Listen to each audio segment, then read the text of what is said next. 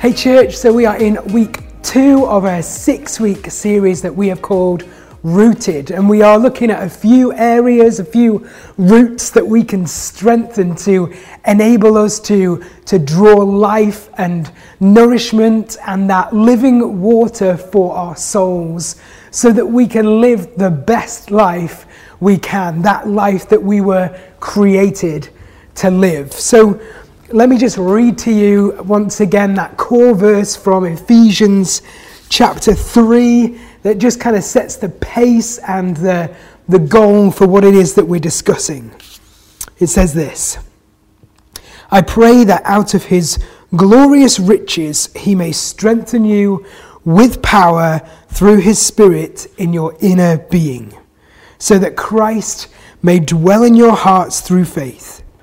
And I pray that you, being rooted and established in love, may have power together with all the Lord's holy people to grasp how wide, how long, how high and deep is the love of Christ, and to know this love that surpasses knowledge, that you may be filled to the measure of all the fullness of God. So we're spending just a few weeks digging into some areas that we can develop to help us live this life filled to the measure of all the fullness of God, filled to overflowing. And last week we looked at the value and the importance of being rooted in God's presence. There really is no better place to be, is there? But as for me, the psalmist writes, but as for me, how good it is to be near God. And it's something, isn't it, that we need to be intentional about, not letting it become routine or stale, not to let it just be a one-way conversation, but to spend time resting in, delighting in the presence of God and actually hearing from him, listening out for that still small voice. And so this flows really nicely into this week's topic, which is rooted in worship. Rooted in worship. You see, as you spend time in God's presence, as you draw close to him, the promise is that he will draw close to you. And actually, as he does that, he begins to reveal more and more of who he is.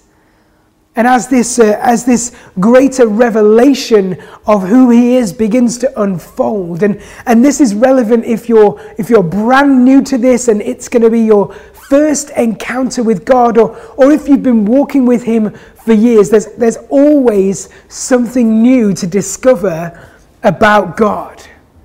And so as we get this greater revelation of who God is, the breadth and length and height and depth of his love, our natural response from being in his presence is to worship. Because worship flows from being rooted in God's presence, from being surrounded by his love, his grace, his power, and his mercy. I don't know about you, but I am missing corporate worship, gathering together to sing. More than anything else, except seeing your beautiful faces, of course. I miss singing together. I'm counting down the days until we reopen, and assuming all goes to plan, we will be together right here in the building, 27th of June, and we are gonna worship. That is going to be an incredible service. I cannot wait. But over this past year or more, we have been forced to find time to create space to worship God in the quiet place, haven't we? And for many of us, that might be quite a new experience. Perhaps like me, you love the whole corporate worship, singing together, live band, loud music, lights, the works, all of that. But when that is taken away from us, when all that is stripped away, we're forced into something new. And actually, similar to the theme of last week, we're led into something that can be quiet and restful. I wonder, how have you found yourself worshipping through lockdown, through this past year? Have you found a new rhythm of giving God praise and glory and the adoration that he deserves? I don't know, maybe you like to have a sing in the shower. There's great acoustics in there, isn't there? Or maybe you sing along in the car. Perhaps for you, worship looks like just really taking in all of God's creation, of being awoken afresh to the beauty that is all around us. I don't know, but I hope and I pray that in this season that you have found space and you have created time to worship God in a new way. I know that for some, when Sundays here in church were stripped away, that actually it left a hole, it left a gap where once we would sing together for maybe half an hour or so, and now we just watch or listen to a 5-minute song online on a Sunday. Of course, worship isn't just about music or singing. Let's not call a slice the whole pizza. In fact, why don't you indulge me for a while this morning while we just have a teaching moment? Do you know the first time that worship is mentioned in the Bible is in Genesis chapter 22 when God instructs Abraham to sacrifice his son Isaac?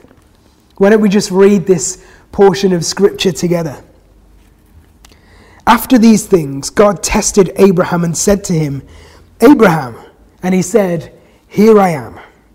And he said, "Take your son, your only son Isaac, whom you love, and go to the land of Moriah and offer him there as a burnt offering on one of the mountains of which I shall tell you." So Abraham rose early in the morning, saddled his donkey, and took 2 of his young men with him, and his son Isaac. And he cut the wood for the burnt offering and arose and went to the place of which God had told him.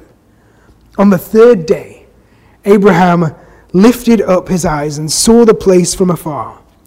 Then Abraham said to his young men, "Stay here with the donkey, and I and the boy will go over there and worship and come again to you." And Abraham took the wood of the burnt offering and laid it on his son Isaac. And he took in his hand the fire and the knife. So they went, both of them together. And Isaac said to his father, "Abraham, my father." And he said, "Here I am, my son."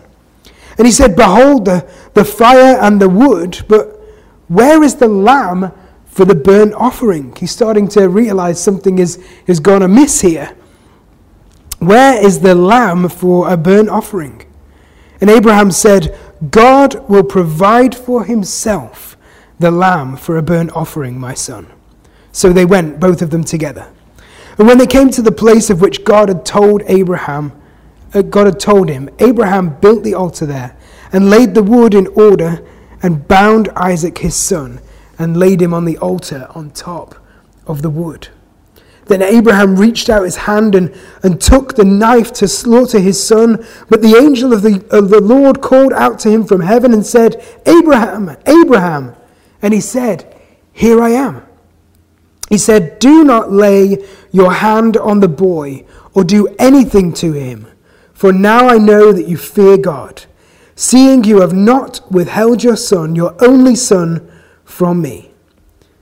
And Abraham lifted his eyes and looked, and behold, behind him was a ram caught in a thicket by its horns. And Abraham went and took the ram and offered it up as a burnt offering instead of his son. Wow, what a powerful story. And we'll come back to that story in a little while, but for now, let's just look at this word, worship. Abraham says to his servants, "Stay here with the donkey. I and the boy will go over there and worship." The word worship here is the Hebrew word shachar, and it literally translates to bow down, to bow down. And then there's another Hebrew word with connotations of worship, and that is mincha. I hope I'm saying these words right. Shachar and mincha. And this second word, it translates as offering, laying down, giving something up. And if you're not a fan of Old Testament language, then the Greek word for most of the New Testament is written in Greek. The Greek word for worship found in the New Testament is proskiniao. Again, I think I'm saying that right. Proskiniao, which literally translates to fall on your knees, to touch the ground with your forehead. So what we're seeing through looking at this language used in the Bible is that worship isn't about music. It's not about tithing. It's not about what we say or what we do. Worship is a posture. Worship is a posture. In fact, if you just visualize this for a moment, maybe you want to get down on the floor for a minute and bow down so you can really get in the moment. I do it, but I'll probably go off camera and you won't be able to see me. There's no one here to pan down, so I'll let you guys do it at home. But just think what happens for a minute when you bow down on the floor on your knees and you touch the floor with your forehead. What happens? When we place ourselves in this posture of worship, our heart rises above our head. Let me say that again so it really sinks in. When we place ourselves in this posture of worship, our heart rises above our head. You see, God doesn't want your voice, your money, your skills, your talents. Of course, we will give him those things as an offering because we want to bless him, but he doesn't want your perfection, your expertise. What he wants is your heart. In Luke 18, Jesus tells this parable. He says, 2 men went up into the temple to pray, one a Pharisee and the other a tax collector. The Pharisee, standing by himself, prayed thus, God, I thank you that I am not like other men, extortioners, unjust, adulterers, or even like this tax collector. I fast twice a week. I give tithes of all that I get. But the tax collector, standing far off, would not even lift up his eyes to heaven, but beat his breast, saying, God, be merciful to me, a sinner. Be merciful to me, a sinner. Which one of these men was worshipping in a way that was honoring to God? Which one of these 2 men had the right posture? I tell you, Jesus says, I tell you, this man, the tax collector, this man went down to his house justified, made right with God, rather than the other one, the Pharisee. For everyone who exalts himself will be humbled, and the one who humbles himself will be exalted. In Mark chapter 7, verse 6, Jesus reminds the Pharisees of the words that Isaiah spoke. He says, this people honors me with their lips, but their heart is far from me. You see, God doesn't want token gestures. He doesn't want lip service. He doesn't want us to be false or holier than thou. He wants our hearts. That thing that's beating inside your chest it's the greatest gift that you can ever give to God. When Jesus was speaking with the woman at the well, she asked him about worship, and he said this in John chapter 4. Jesus said to her, Woman, believe me, the hour is coming when neither on this mountain nor in Jerusalem will you worship the Father. You worship what you do not know. We worship what we know, for salvation is from the Jews. But the hour is coming and is now here when the true worshippers will worship the Father in spirit and in truth. For the Father is seeking such people to worship him. God is spirit, and those who worship him must worship in spirit and in truth. Those who worship him, true worshippers, must worship in spirit and in truth. So what does that actually mean? It's easy to kind of read these kind of words, but what does that translate to in real money? To worship in spirit, I believe, means to connect with God in a non-physical way. Worship shouldn't be about rituals, traditions, a physical building, or the way and the order in which a church service flows. And neither does worship need to consist of well-practiced prayers, songs, individual or corporate. These can be useful for worship, but that's not the focus. That's not what God is talking about here. To worship in spirit is to allow the overflow of being rooted in God's presence to pour out of us.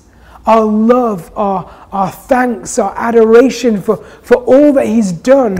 When we are filled to the measure with all the fullness of God, then that flows out of us in worship. And I also believe it's about worshiping in partnership with the Holy Spirit.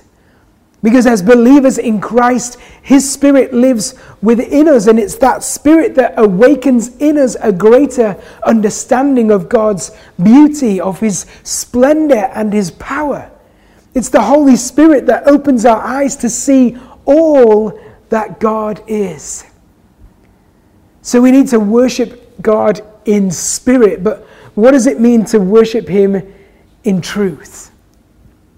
In John chapter 8, Jesus says, "If you abide in my word, you are truly my disciples, and you will know the truth, and the truth will set you free." And then later in John, a couple of chapters further on, Jesus says, "I am the way and the truth and the life. No one comes to the Father except through me."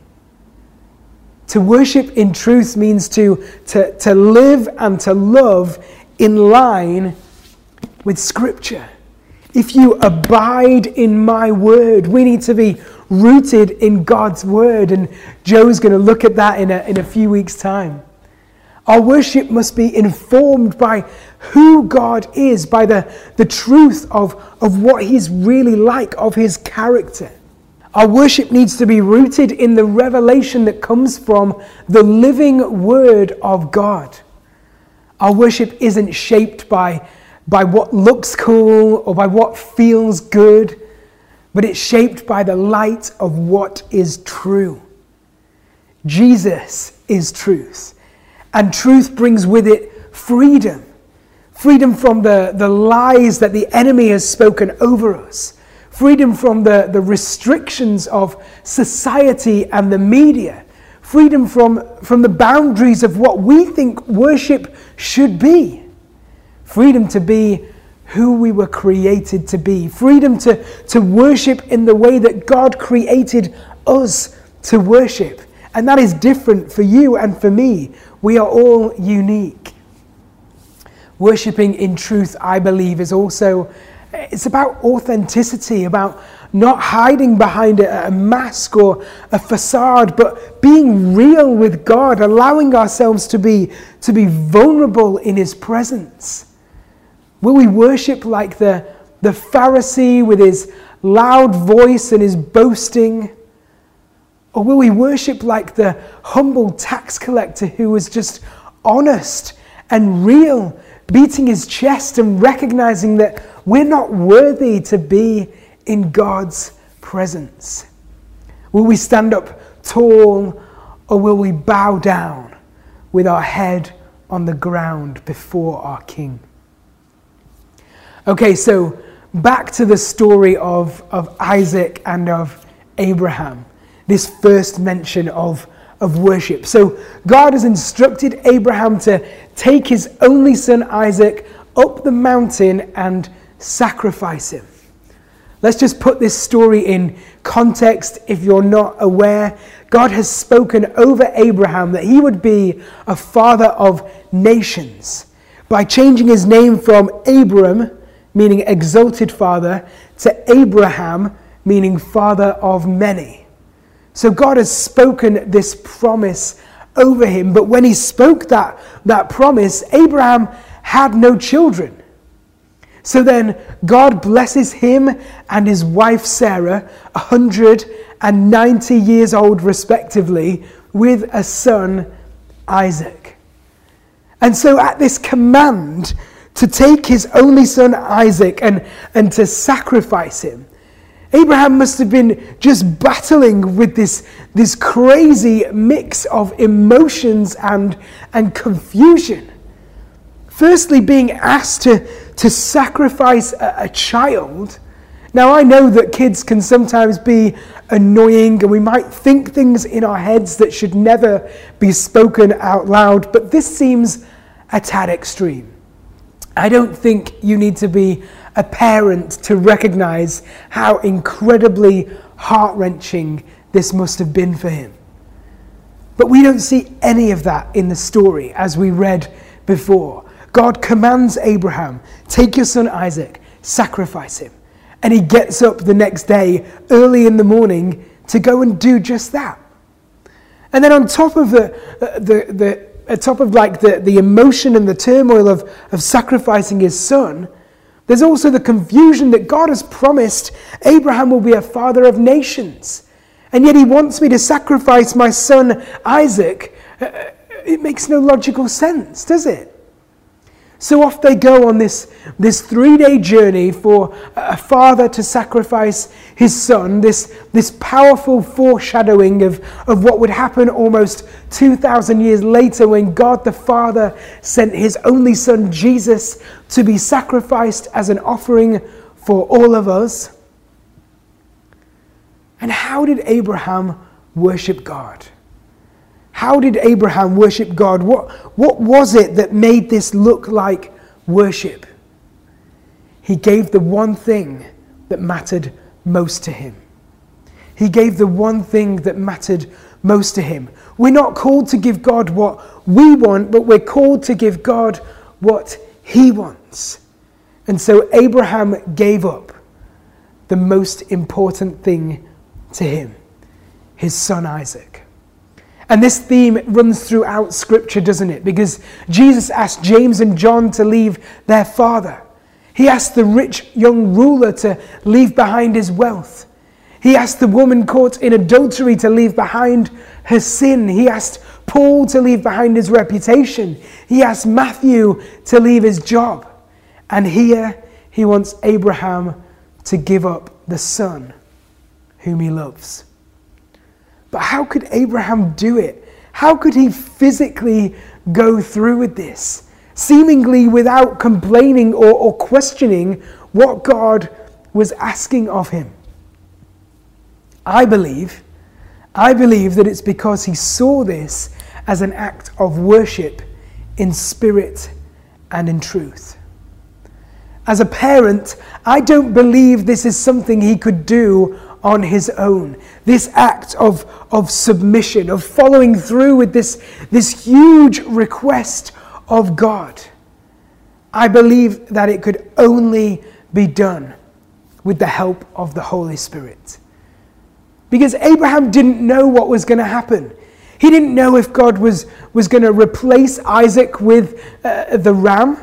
He didn't know if Isaac was going to be raised from the dead after he'd sacrificed him.